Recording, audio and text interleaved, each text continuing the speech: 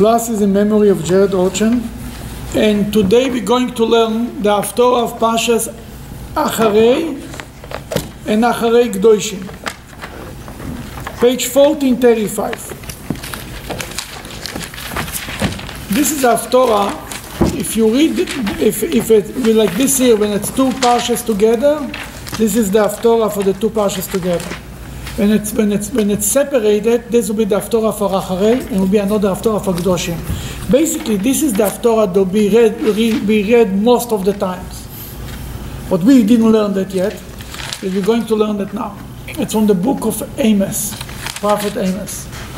When was Amos? 8th century. Yeah.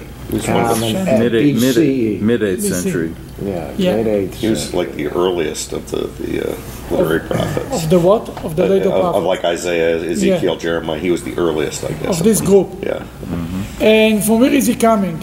Northern Kingdom. He was coming from Judah to the kingdom of Israel and started to tell them what to do. Was Hoshea Probably not a first good or idea. Amos? They were contemporaries, but I guess Right, Amos right. was just slightly ahead of him. Okay.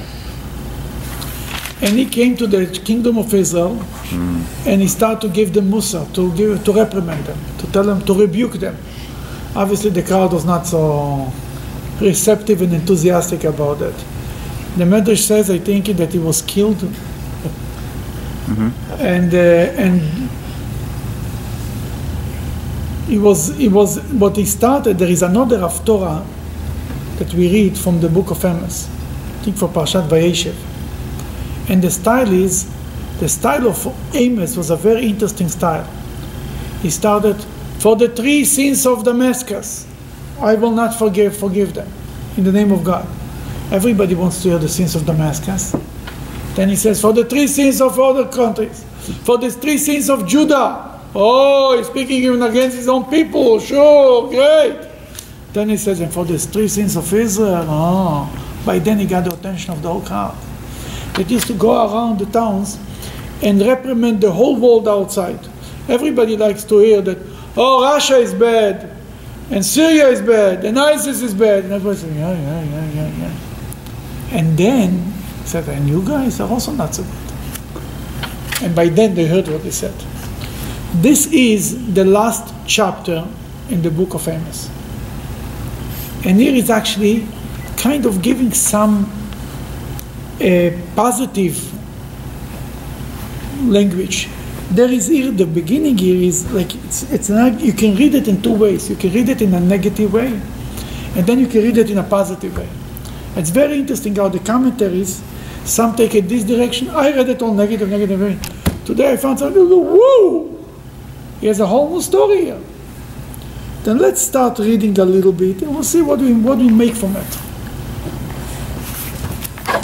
Go ahead. O children of Israel, says God, you are to me like the loyal children of Cush, who serve their masters for life. Okay, let's read it without the parentheses. Children of Israel, says God, you are to me like the children of Cush. Where is Cush? It's a debate, but some say Ethiopia, some say India, Yemen. India, Ethiopia, Yemen, yeah. God says the darker one, the darker skinned people. Right? Huh? 2 very different directions, India and Ethiopia. Really? Then it's probably more Ethiopia. But it could be Cush, Some say Yemen too. Yemen. The point is like this. Now God tells the Jewish people, you are like Bnei Cushim, like the people of Ethiopia to me. What does this mean? Is this a positive statement? I don't think so. It seems like a universal statement. I thought that we are the chosen people. Now you're telling me you're like everybody else. Loyal. That's in parentheses. Well, that's what we have to go by, right? The text. Right. How would you know? The text says you're like anybody else. Obviously, the Jews, this is before the destruction of the first temple, right? Maybe 100 years before the destruction of the first temple, maybe more. At that time, every Jew went around with this feeling that he's chosen, nobody can touch him, nothing will ever happen to the Jews or to the Jewish people. Suddenly, God comes and says, you guys, you are like everybody else. And like everybody else can be good and bad, and I get rid of them, so you too. Not a positive experience. It denies the election. It denies that we are the chosen people, so to speak. It touched the core of the issue. Basically, you can also be unchosen, so to speak. Later, you see that no matter what, it will not destroy the Jewish people. But the introduction is not exciting. He says you are to be like. I think that's the whole point. Like. That doesn't mean that God has forsaken the. You're right, but you're like regular people to me. When you don't behave, you're like anybody else, basically. You know, and the interesting thing is it contradicts the Parsha Kadoshim, where, right? It says It's you're a not- holy people unto me, a special people. If you will be holy, Right, if we will be holy, True. then we'll be holy. You understand? right. You're right, but you're right. It contradicts the basic Right. stories of the parsha of the chosen people in the Ten Commandments in the Mount Sinai. God says you'll be a people, treasured people to me, and a holy people to me. God says it many times. Right. But here, There are other commentators who take this very positively and say it's a universalistic message, just like love your Everybody's- neighbor. yeah, everybody's good. Huh? Yeah. And there's a shade of good in everybody, you know. It's true. But it does mean because there's a shade of good in everybody means that we are like everybody else. Yeah. You understand what I'm saying? Not because I love my neighbor doesn't mean I don't love my child more. Yeah, I mean, it's not a always been contradiction. universal, but we were still the Special. chosen Yeah, people. the chosen people. But Doesn't there are mean, commentators who say that this shows that everybody else is chosen as well. you know, the moment you say everybody else is chosen, then there is no Then chosen. nobody's chosen. Exactly. Chosen for different things. If everybody is good, No, then but it's not So either saying- you're downgrading the The Jews. children of Israel, or you're uplifting everybody else. It's one of the other. no matter how you translate it, There's an it's not equality. Equality, and not a good message to the Jews. Maybe a good message to everybody else, but not to us. Okay, let's just finish the verse, if you don't mind. Should I read the parentheses? Please. For I only took Israel out from Egypt to serve me, but I did not take the Philistines from Kaphor, nor Aram from Kir. Okay, now, if you don't read the parentheses, what it's written here? For I took Israel out from Egypt, but means also, you can even translate to say it, the Philistines from Kaftor and Nor Aram from Kir. Basically, God says, I took everybody else from one place to another. You're not the only one. That's the regular translation if you read just the text. I took you out from Egypt, I took them out from Kaftor. I took them out. But it says, but, oh, okay. Yeah, it doesn't, it's not clearly written, but the meaning is that I took you out and I took the Them others out too. I took them out too. Right, yeah, That if you behave, fine. If not, goodbye. right. It says, I did not take in the parentheses. In parentheses. I did not take. Now, what's the next? But now we'll read number 5. But since you sinned, the eyes of God Almighty are upon the sinful kingdom of Ephraim, and I will wipe it off the face of the earth. But I will not completely destroy the house of Yaakov, says God. Okay, here is some good news. I will destroy you, but I will not destroy you completely. Not like the other nation who were destroyed completely. I will not destroy you completely. That after all, you're like Cushim, but not the same. Now comes the second commentary. Where is the word Cush mentioned in the Bible also? Again. A couple places, I think, but the Queen of Sheba is from Cush. Yeah. Right? Before Moses' wife, Moses' wife, yeah. Moses' wife. Zipporah. Zipporah.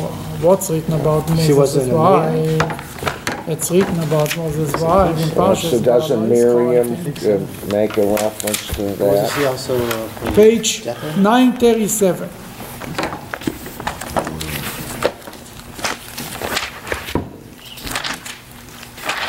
Actually, page 935. Actually. Chapter 12, number 1. Miriam and Aaron spoke critically about Moshe regarding his divorce from the woman of renowned beauty that he had married. Of renowned beauty. You know what's written in the text? Look at 3 lines from the bottom in the Hebrew side. The 4th and 5th word. Aisha Akushit. Akushit. Means the Ethiopian woman, the Midianite woman, the dark woman. That's literal. Cush is dark? Kush means, no, it's a place. That's what I thought. Kush is a place, Ethiopia. The people from Ethiopia are black. Right, well, that I know. That's the idea. Okay.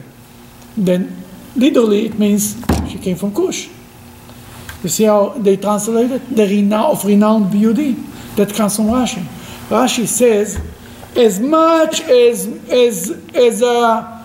a dark person sticks out among everybody, so too the beauty of Tzipporah stuck out among everybody.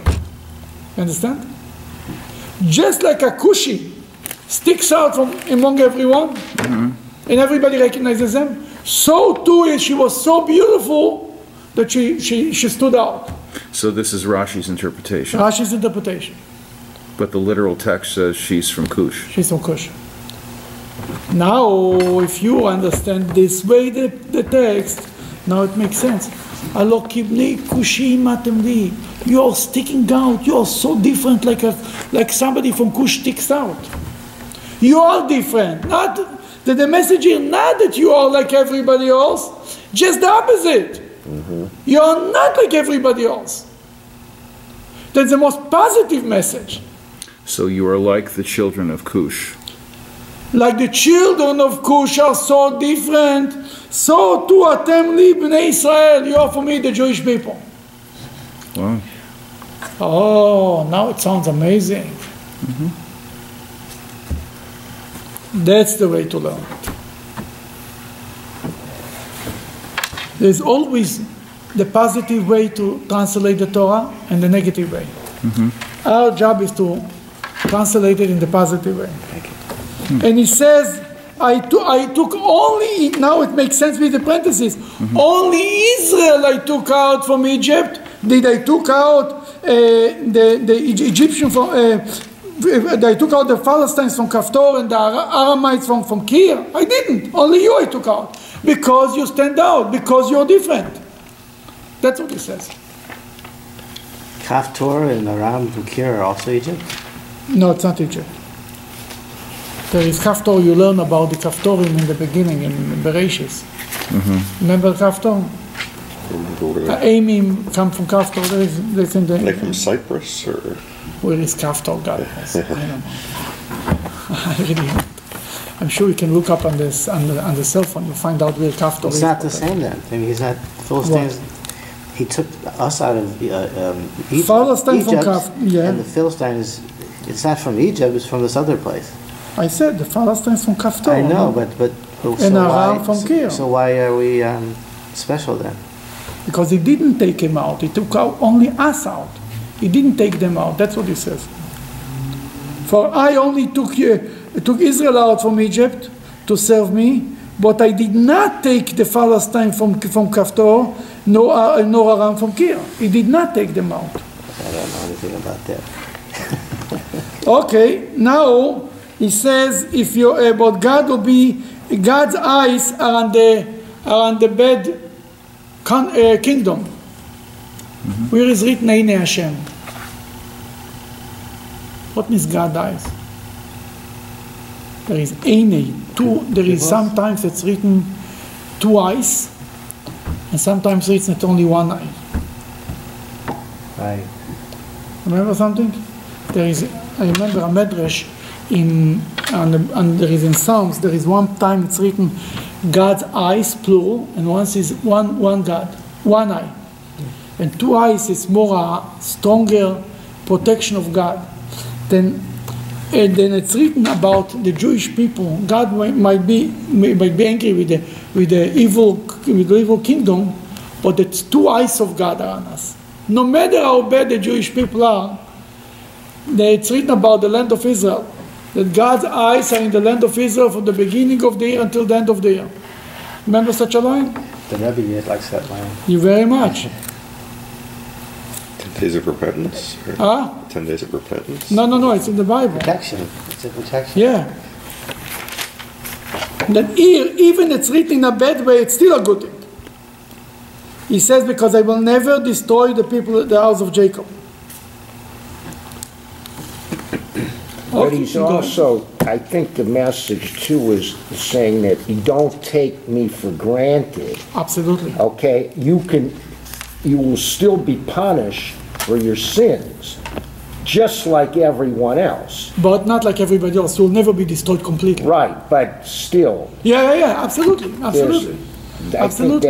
that's the message. Absolutely, but that's a message full of hope. You're different, you're unique, you're special to me. God punishes the Jews, so to speak, because they are special, because He cares for their behavior. You don't care for your neighbor's behavior. Right? That's not my business. Your neighbor's child is not your business. Your child, how do you did it? Right. If they keep the covenant, okay, if they obey and so forth, but the idea of historical redemption, okay, and election as a result of, being taken out of Egypt is That was the chosen, yeah. is an entry of God into history, right? Entry of the Jews into it. Right. But that's that idea is sort of put into question.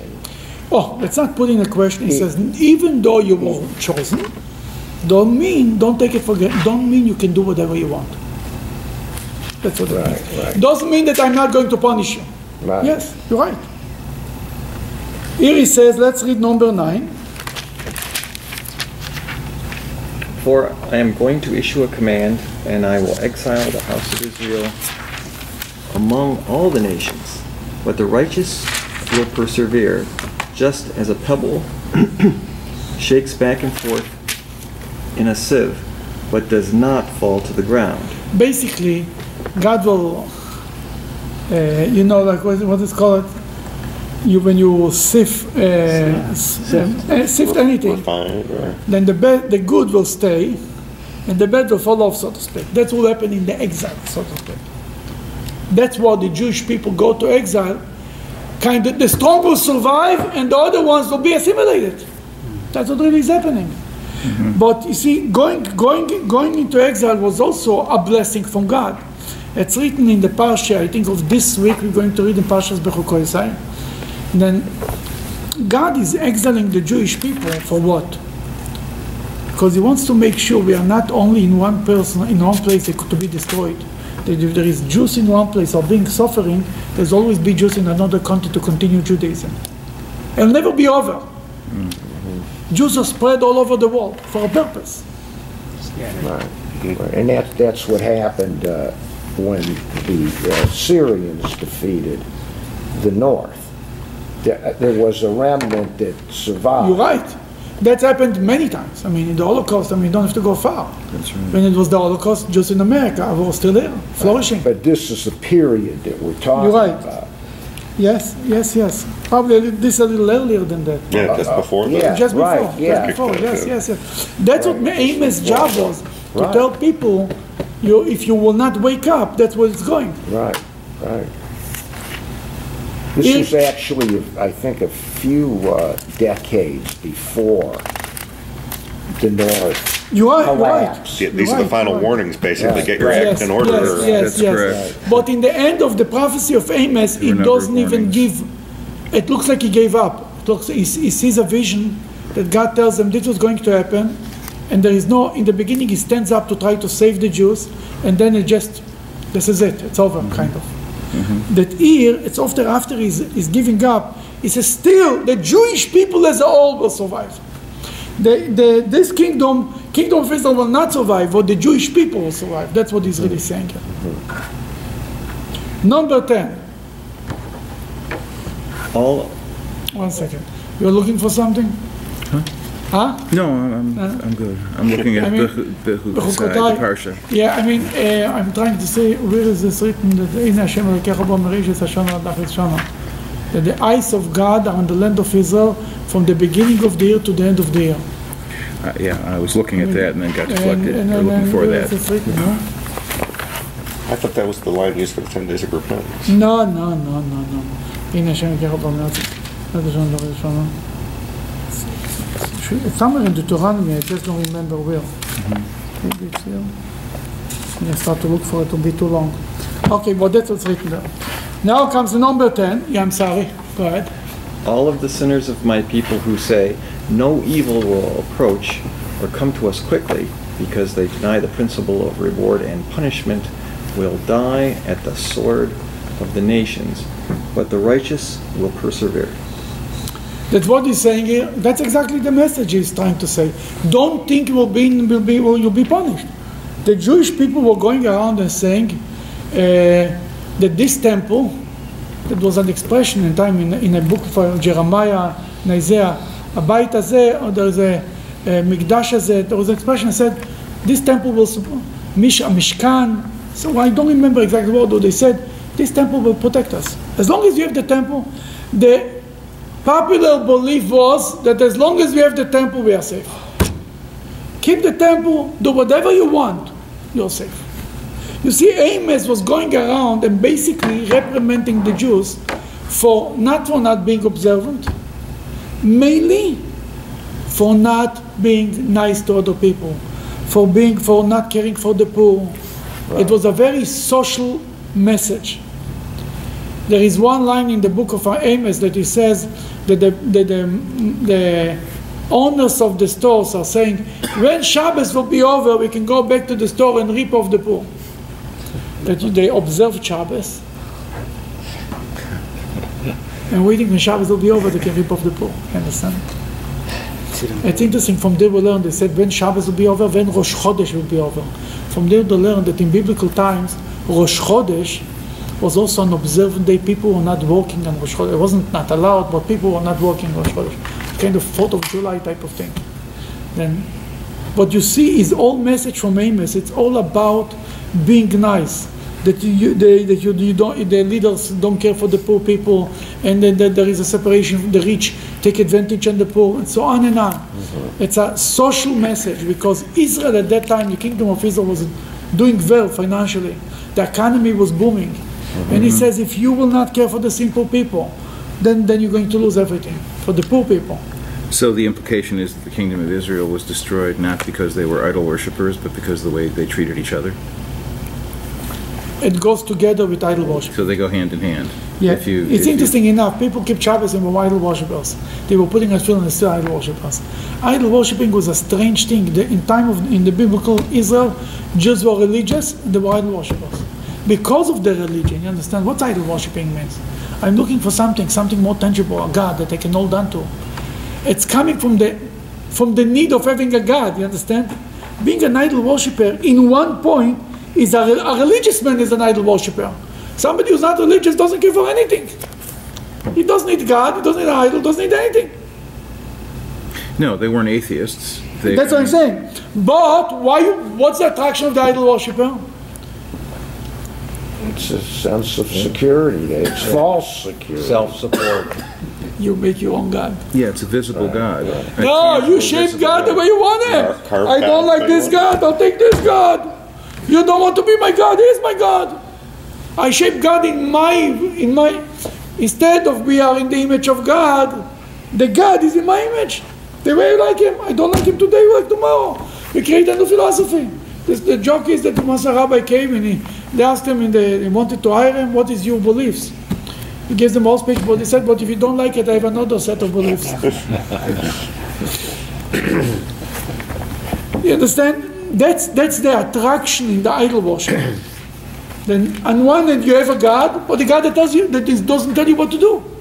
You know, they say the Jerusalem Jews, they love the Kotel. Why Jews run to the Kotel, to the wall in Jerusalem? It's a rabbi who doesn't tell you what to do. That's how they have. You understand? He only listens, like a good mother listens, you're the best, you're good, but he never demands, never asks you what to do. Sure, Kotel, great! Everybody wants to go to Kotel. Going to a living rabbi tells you, where were you yesterday? Why you have to do it? What you do is not right. Oh, yeah. No, by Hasidim, every time you hear, oh, the previous Rebbe was a very righteous man. Sure, he cannot demand from you anything. Sure, he was a righteous man. No, he's righteous. Because he cannot tell you what to do. You don't mind to say that he's righteous. But the one who is alive, oh, he will ask me to do, who knows what he's going to ask for me tomorrow. But this is what the problem was at that time. That's what he's warning, Amos is warning. But now in number 11, there is a turning around of the old message. Number 11. On that day when the wicked are punished, I will erect David's fallen sukkah, i.e. David's fallen sukkah. Bayom Mahu Hakim et Sukkah David HaNofelet. Were we saying in the prayer this expression, Sukkah David HaNofelet? When we benching after the meal on Sukkot, we say Arachaman. You know the Rachamans that you say? By the benching, you say there's a Rachaman, will send us Elijah the prophet, or Rachman will do this, will bless the owner of the house. Then there is a Rachaman. Rachaman means the merciful one. God, the merciful one, will establish the full sukkah of David. Why is it? It represents the Jewish people. God will build back the sukkah of the Jewish people. Right. You're talking about the Messiah here. Or new line. Yes, this is messianic, is it not? No, but it could be could be referring to, the end of the 6th century when Ezra came back. In other words, the post-Babylonian. Yeah, absolutely. It means it could refer to all of this. The question is why the prophet is using the word sukkah, the sukkah of David. Why not the house of David? Don't we say people from the house of David? Yes. That the expression Moshiach will be from the house of David. The temple, the Beis Hamikdash. Beis is a house. The house of God, the house of David, the house of Israel. It's all over the house. Why sukkah? Temporary house. It's a temporary house. Then it's a problem. It's a temporary house. Well, it's a divided house now. Anyway. Now it's a divided house. Okay, but before it was divided, it was unified. That's why he's using sukkah. Go ahead. Eyes of God. What? He's got it here. Eyes of God, which chapter? Azino. Azino, very good, yes. Where is it? Where is it?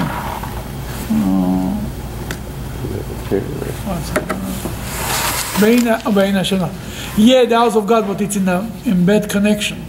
You do that. You're right. You'll do the evil thing in the house of God. Yes. Sorry to interrupt the sukkah. No problem. Discussion. Then what is this? What's with the sukkah? Who used the expression, the description of a sukkah? Ezekiel? In what connection? Yeah. Ezekiel. Who else? In the War of Gog and Magog. Yeah, beside it. Not far from Ezekiel. Well, Balaam talks about the tents. The tent, yeah, not the sukkah, yeah. Jeremiah, Isaiah, when they describe how Assyrian king came and he took over the whole kingdom of Israel, and Judah was left like a sukkah, like a little hut in a kerem, right? The kerem in a vineyard. Jeremiah describes that Jerusalem is like, there is a vineyard, there is the house of the guard who sits in a little hut. Mm-hmm. That's how he described Jerusalem was left. Everything was around them taken away. The only thing was left was a little sukkah. Like a sukkah in the vineyard. That's how he describes it. And here, the good thing about the sukkah, the bad thing, sukkah is very fragile after it. But you can put it together. A house, you don't put it together back. You build a new house. A sukkah, you can put together. It fell apart, you put it together. Right. That's a good part. That's what he's saying here. It's not going to be destroyed. It fell apart. We'll put it together. That's okay. Nothing happened. How many times sukkahs fell apart during the middle of sukkahs because of bad wind? Many times. You know, sure, many times. What do? You go out, you put together like the sukkah, you fix it, fine, move on. That's what he says. The sukkah of King David, the house of Israel, is a sukkah. Fell apart, fine, it's not destroyed. It was never destroyed. It fell apart. God will put the sukkahs David together, and we move on. Isn't this an interesting message to be telling the Northern Kingdom? Because they had abandoned the Davidic kings, right? It was only the South that had the Davidic king at this point. You're right, but he basically told them that the only future is the Davidic king. Don't think you without them you have a future. There is the idea of a sukkah in a kerem, in a vineyard, is very common in the book of Isaiah, especially. He describes there is a famous parable that God is saying that he built a sukkah. No, he planted a vineyard and he wanted it should grow grapes, and they all came out bad grapes. He says, I put so much effort in the vineyard, and everything came out bad. Mm-hmm. And he's asking the people of Jerusalem, what do you think should I do with the vineyard if it's all bad? Sorry. And then he tells them, the prophet says, the vineyard is the Jewish people, and Hashem is the one who planted the vineyard, and instead of good fruit came out bad fruit. Then today I heard a story from the Rebbe, from the Talmud, Jerusalem Talmud, about this whole metaphor. Rabbi Shimon Bar Yochai was once a part of another 6-7 rabbis who came together. 7 rabbis you needed always to come together to decide that the next year is a leap year. They came together in Bikat Rimon, I think. It was a place in the north, I think. And they have big arguments, but when they finished, before they left, they kissed each other. For rabbis to kiss each other is a big achievement, you need to understand. Because even the arguments, fiery arguments about Torah, and they disagreed about many things, they kissed each other. Then it was so much that one rabbi at that time they used to dress themselves with a talis. That's how they used to wear. There was no clothing. One rabbi did not have a normal talis, that another rabbi cut off a piece of his talis and gave it to him.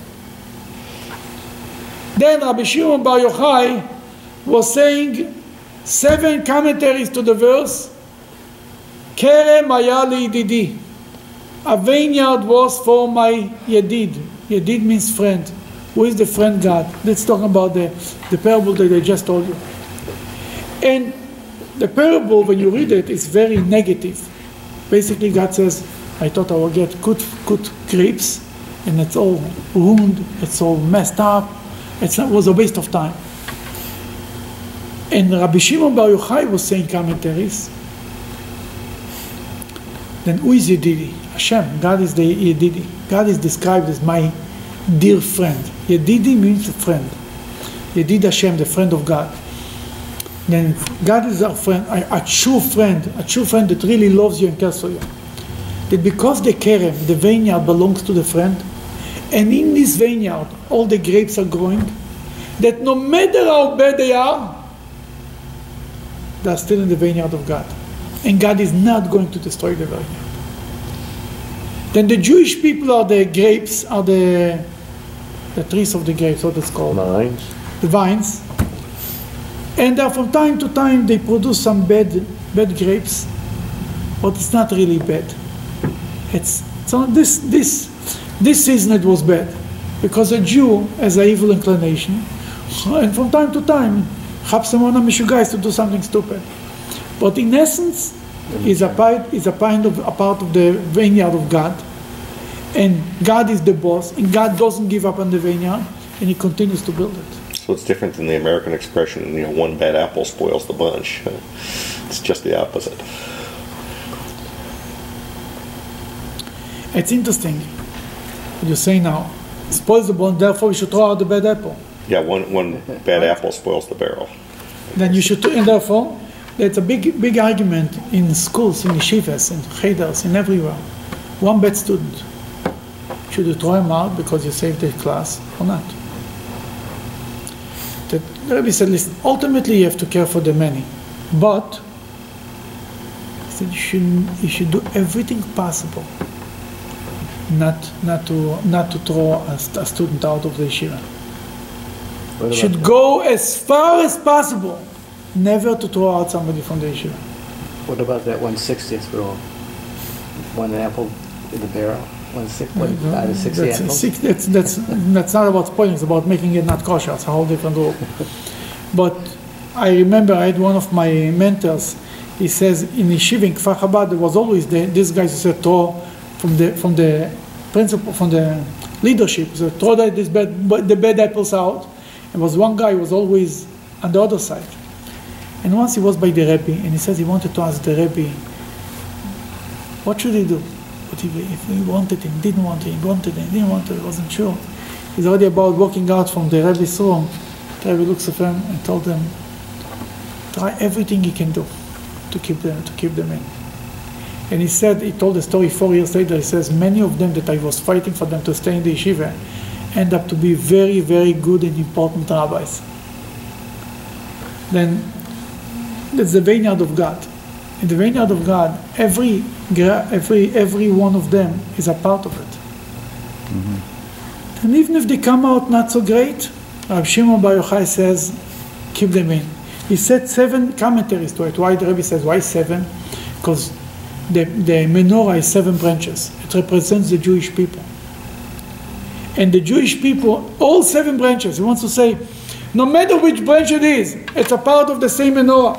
You know, the menorah had to be etched out from one piece of gold, not 7 branches attached together, to make a statement that it's one people, one body, not attached, not a multiple of people. Is that the same message of the 4 children and other things Absolutely. as well? We're all part of the same team, right? I think the whole is greater than the sum of its parts. Did you ever hear that? No.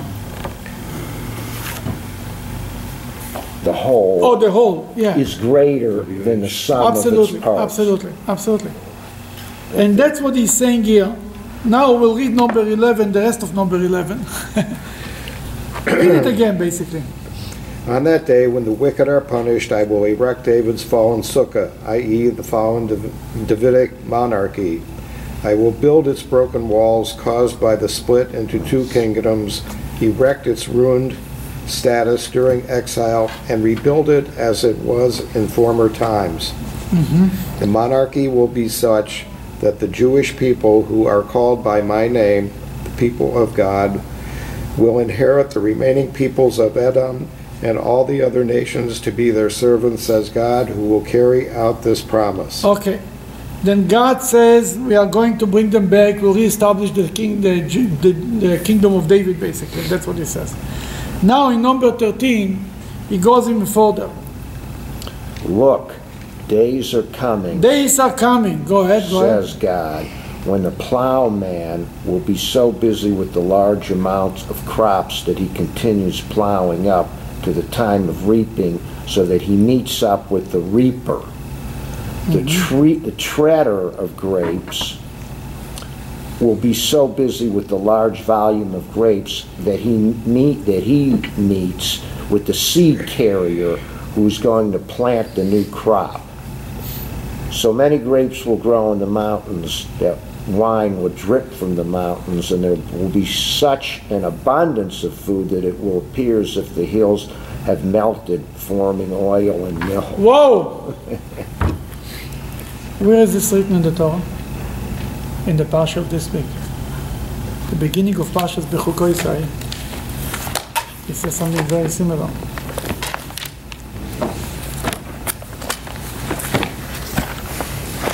Beginning of Parshas Bechukosai says, if you will you listen to my command on page 827.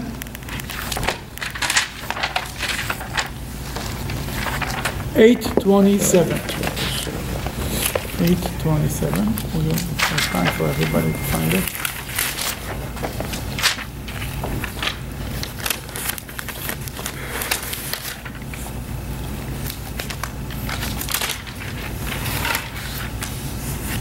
8:27. Okay. You want to got it. read the beginning? Okay. If you will pursue the study of my laws in order to guard my commandments and observe them, then I will give you rain at a convenient time. The land will yield its produce, and in future even the non-fruit bearing trees of the field will produce fruit. You will be busy with threshing until the grape harvest, and the grape harvest will keep you busy until the sowing season. You see? The same idea. That one season will meet the other season. Will be such an abundance that you never have time to clean up your nose, basically. You will constantly be busy. You know, when I complain to my mother that I'm very busy, she tells me, that's good. Other people are not. Right? When you're busy at work, it's good, it's a blessing. When the store is busy, oh, it's so much work. Yeah. You wish for these days, right? That's what Hashem is saying. That is going to be. That really, what this parsha of this week is the same blessing that Amos is giving us. When Moshiach will come. Number 14. We're going back to the Haftorah of this week. Of this parsha. Number 14. Go ahead. I will then pacify the exiles of Israel, my people. They will rebuild the cities that were destroyed during the exile and will inhabit them forever. They will plant vineyards, and they alone will drink their wine. They will cultivate gardens and eat their fruits. I will plant them on their land with firm roots like a tree, and they will never again be uprooted from the land that I've given them, says God, your God. Then here it says, "Shafti et shvut ami Israel." I will pacify them. I'll bring them back. Really, one of the meaning, I think, I'll bring them back. V'shov Hashem Elokecha yishvuscha. It's an expression. I don't know why they translated it different, because in the end of the Torah, it's written that God will bring you.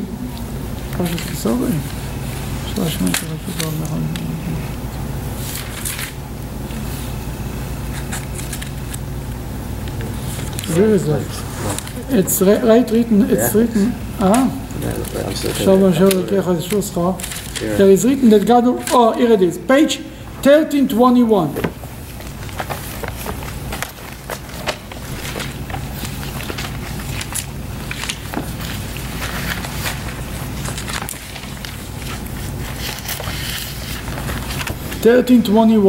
The bottom of the number 3.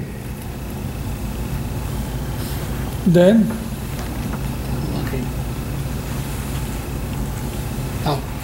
Then God, your God, will return your captives from exile, and he will have mercy upon you. He will gather you again from all the nations where God, your God, had dispersed you. Okay, here, the language, Veshov, is the same as Veshafti. Veshav, look in the Hebrew line, the last line on page 1320, the last line. Veshav Hashem Elokecha et Shvutcha. You see the word Shav? Shvutcha? Yeah. Now look in the Haftorah. Number in the Haftorah which you just read, Veshavti et Shvut Israel, Shvut Am Israel.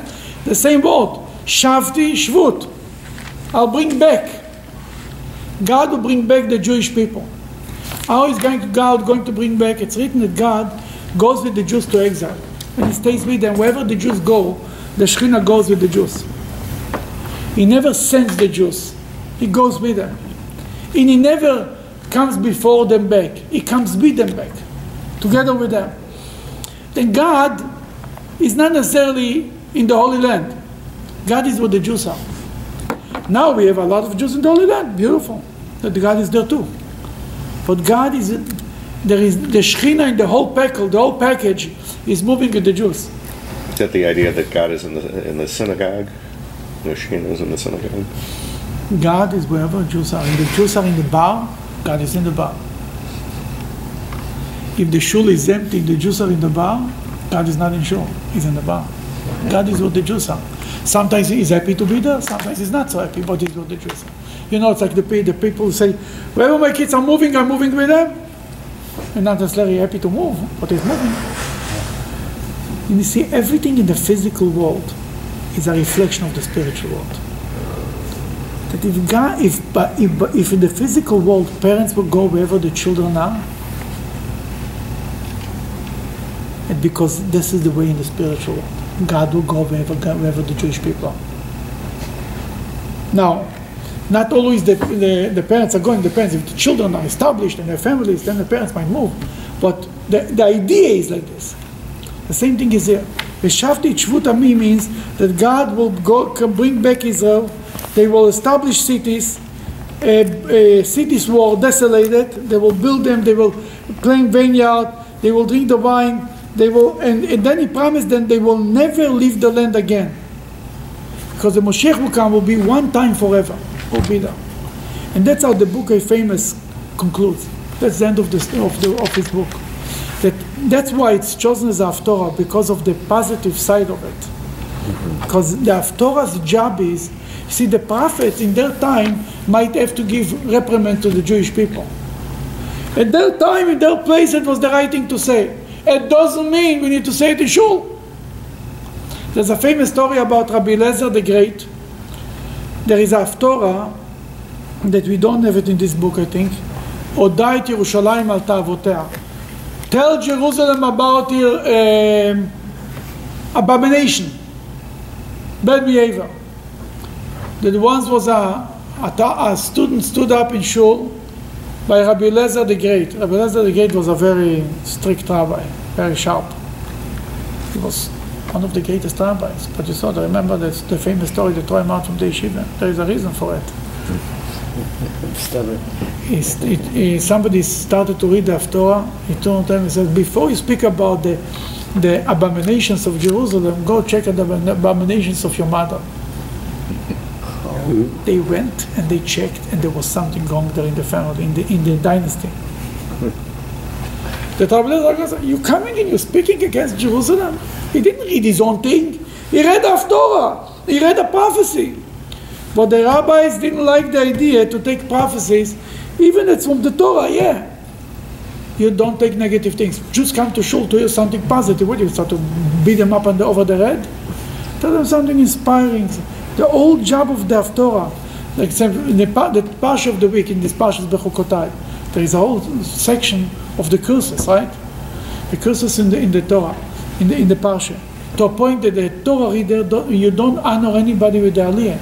The Torah reader, he himself gets the Aliyah, because the whole language in the text is, and it should be to you, to you, to you, to you. And if you ate somebody in shul, he says, "Come, I have an Aliyah for you."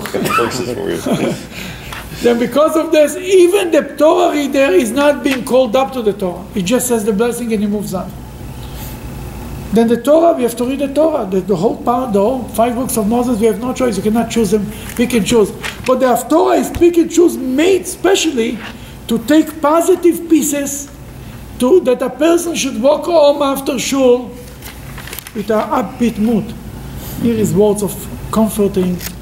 And the Rebbe, many times he used to read the Haftorah, used to cry, because it was so, he used to see how, used to pray that this should be fulfilled, this prophecy should become a reality.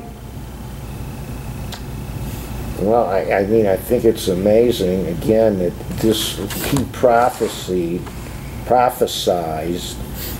150 years before the destruction of the first temple, and 50 years after that, they came back. 70 years ago, yeah. They came back, you're right. So the people at that time that were reading this, right? Yeah, and they saw what was happening. It was almost, it was not exactly, the coming back was a little... It was schlecht. It was not so exciting. They only had 40,000 on the first run coming back. Little, like, but still, yeah, you're right, better than not, you're right. Yeah, it was a second temple. It was a second temple. And it happened a lot faster than... No, the prophet said it's going to be 70 years. Yeah. But you're right, but it didn't look like it's going to happen in 70 years. The way it looked outside, they didn't look they're going to come back in 70 years. How much more did you see what the point is? Amos, there is a concept in Judaism, you complete something on a good note. We spoke about it a while ago, a year ago, I think. This is one of the proofs for it.